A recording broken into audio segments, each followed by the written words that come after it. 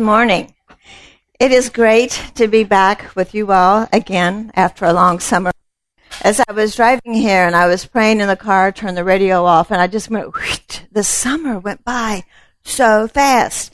And then how sometimes January and February is so, but the summers really go by fast. But as Sandy and Abigail were talking, this year, our theme at Mom is Tell His Story. And our 3 sections of live, learn, and love are all verbs. And a verb is an action word, placing our thoughts and our words and our actions into thought, into motion. Telling God's story occurs when we know His story and understand its implication in our lives. In telling His story, we see God coming down as a baby. For God so loved the world that He gave His only begotten Son, that whosoever believes in Him shall not perish, but have everlasting life. This is the beginning of the gospel. Jesus was born a Son of Man, the only Son of God. He was crucified on the cross, placed in a tomb, and rose again after 3 days. And we have eternal life in Him when we confess that He is our Lord and Savior. As we believe in Jesus, we're called to live a life that's dedicated to Him. And as we tell His story, we actually live His story. We are to love as He loved and to help and encourage others as He helps and encourages us every time that we open up the love letters, which is the Bible. The verses, as you all did the responsive reading for Psalm 78, verses 1 through 7. And as I was doing research on Psalm 78, 1 through 4, the verses for living right now, I learned that Psalm 78 was really an Israelite history lesson that was sung by Asaph in the temple. And Asaph was one of 3 singers that King David appointed to sing in the temple. And the psalm was sung over and over again to the Israelites to remind them how God had taken their ancestors from slavery unto the beautiful time of King David's reign. And I thought, wow, that's just like today, that we too need reminders of what to do and what not to do. Psalm 78 told us that the Israelites rebelled. They forgot what God had done. They tested God and made demands of Him. They lied to Him. They tried to flatter Him. And finally, they just turned away from Him. And we too make those same mistakes of forgetfulness and faithlessness and foolishness and failure. But 1 Corinthians 10 reminds us that history is God's story. I found a Post-it note I wrote after I read a novel this summer, and it said Annus Mirabilis, and it means a year of wonders. So it's really going to be exciting to see how Mom this year can be a year of wonders. Psalm 78 is a reminder to trust God and to be loyal, not forgetting all the deeds that He has done. And as we look at verses 1 through 4, there's 4 things that we are to do as parents. We are to hear and listen to the Word of God. We're not to forget it, not to hide it at all from our children, and we're to tell it to the next generation. And it's really neat because all 4 of those verbs overlap each other in a continual circle. Verse 1 tells us to hear and listen. To hear and listen, we must be present in a faith-based community. If you do not have a home church, as Sandy had said, check out Rio Vista Church. On Sunday mornings, we have a 9 and an 11 o'clock service.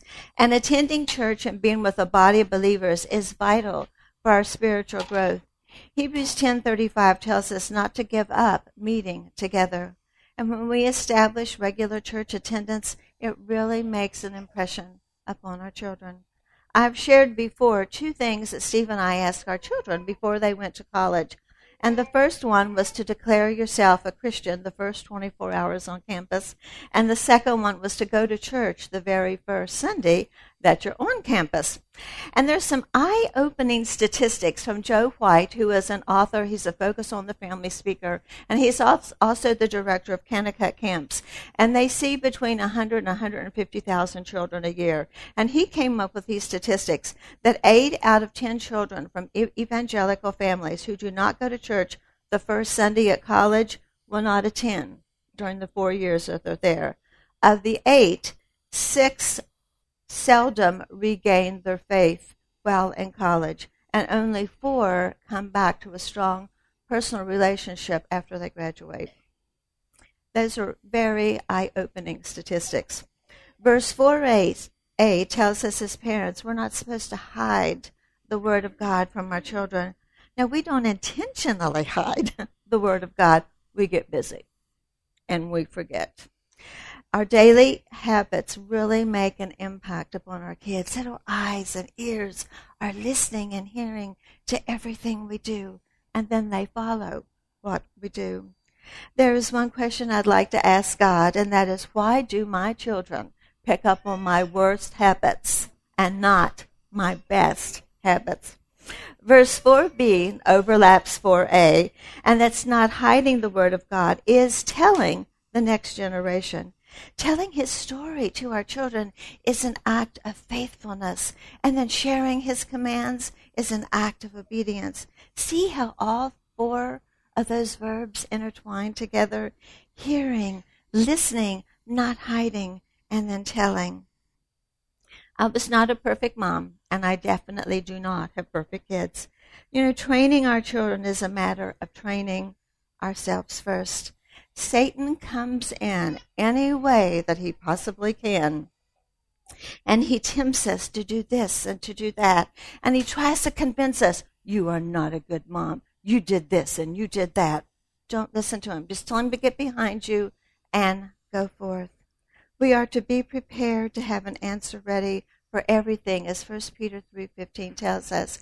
God wants us to listen to Him and to measure our thoughts and our words and our actions on what His Word says. It's not easy. And whenever we don't have the answer to something, be honest with our kids and say, I don't have the answer right now. Let me go and check to see what the Bible says, and I'll get back to you on that, and I'll let you know. Steve and I thought that it was best for he and I to never say no to our children unless we could support our no's with Scripture. And you know what happened? We started memorizing verses because of what we were doing in that act of obedience to grow up our children in God's way. There are 2 actions that are very, very vital to us as parents. And the first one is to memorize Scripture so that you can make your yes, yes, and your no's, no's. When raising our children, we must be united in discipline with our husband and never undermine our spouse in our actions or our words. Toddler to teen will pick up on discord, and they will use it for their own good. I see toddlers that are so manipulative. It's unbelievable. How can an 18-month-old be manipulative? But they are. They are. You have to remember that we are parents and not a friend until your child is off the payroll completely. Prayer is the second vital action we need to take as parents. 1 Peter 5:8 and 9 reminds us that life is a battle, and Satan prowls around like a hungry lion, waiting, wanting to devour our families. When we pray, we release the burden onto the broad shoulders of the Lord. Prayer makes a difference. Earnest and honest prayer to God is so important. Honesty, because God already knows what's in our heads. He wants us to release that darkness to Him so that His light can shine through. Earnest and honest prayer with others breaks down barriers and lets us see that there are no perfect families. Each and every family has major prayer requests, many major things that they are trying to overcome, many things that they are working on. Praying with others develops accountability, and praying with others creates a bond that nothing can ever sever. Prayer deepens a relationship. Prayer makes us vulnerable to each other and to God, and our vulnerability makes us want to cling to Him even more. And when we cling, we're strengthened, that's for sure. I will never forget going to my first Moms in Touch prayer group the first time. Moms in Touch is now called Parents in Prayer International. Matt was 4 and Stevie was 7, and I had never prayed in a group. I was terrified and I was intimidated. These ladies could pray. And I sat there silent for 6 months. And then I started praying, and I haven't stopped. They use the ACTS prayer format that we use, and it can be found in your Ponder Prayer insert. If you go to the next to the last sheet in your Mom magazine, you'll see it. Check it out, cut it out, and then pray. When I went to Moms in Touch, I remember being told not to let the silences bother me, to listen to what God was saying. I just stood there and went, what? And then my mind started thinking, how long was I supposed to listen? How would I know if it was God or if it was my thoughts coming in? What if I did not hear what God was trying to tell me? I was on pins and needles trying to figure out how God was going to talk to me.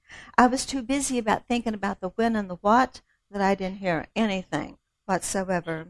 I learned after a few months that my mind was simply being too busy. And then someone prayed Psalm 46:10, "Be still and know that I am God." And a little thought took root. Oh, Vicki, you have got to be still. Be still. I found that the more I prayed Scripture, the more I started hiding that Scripture within my heart.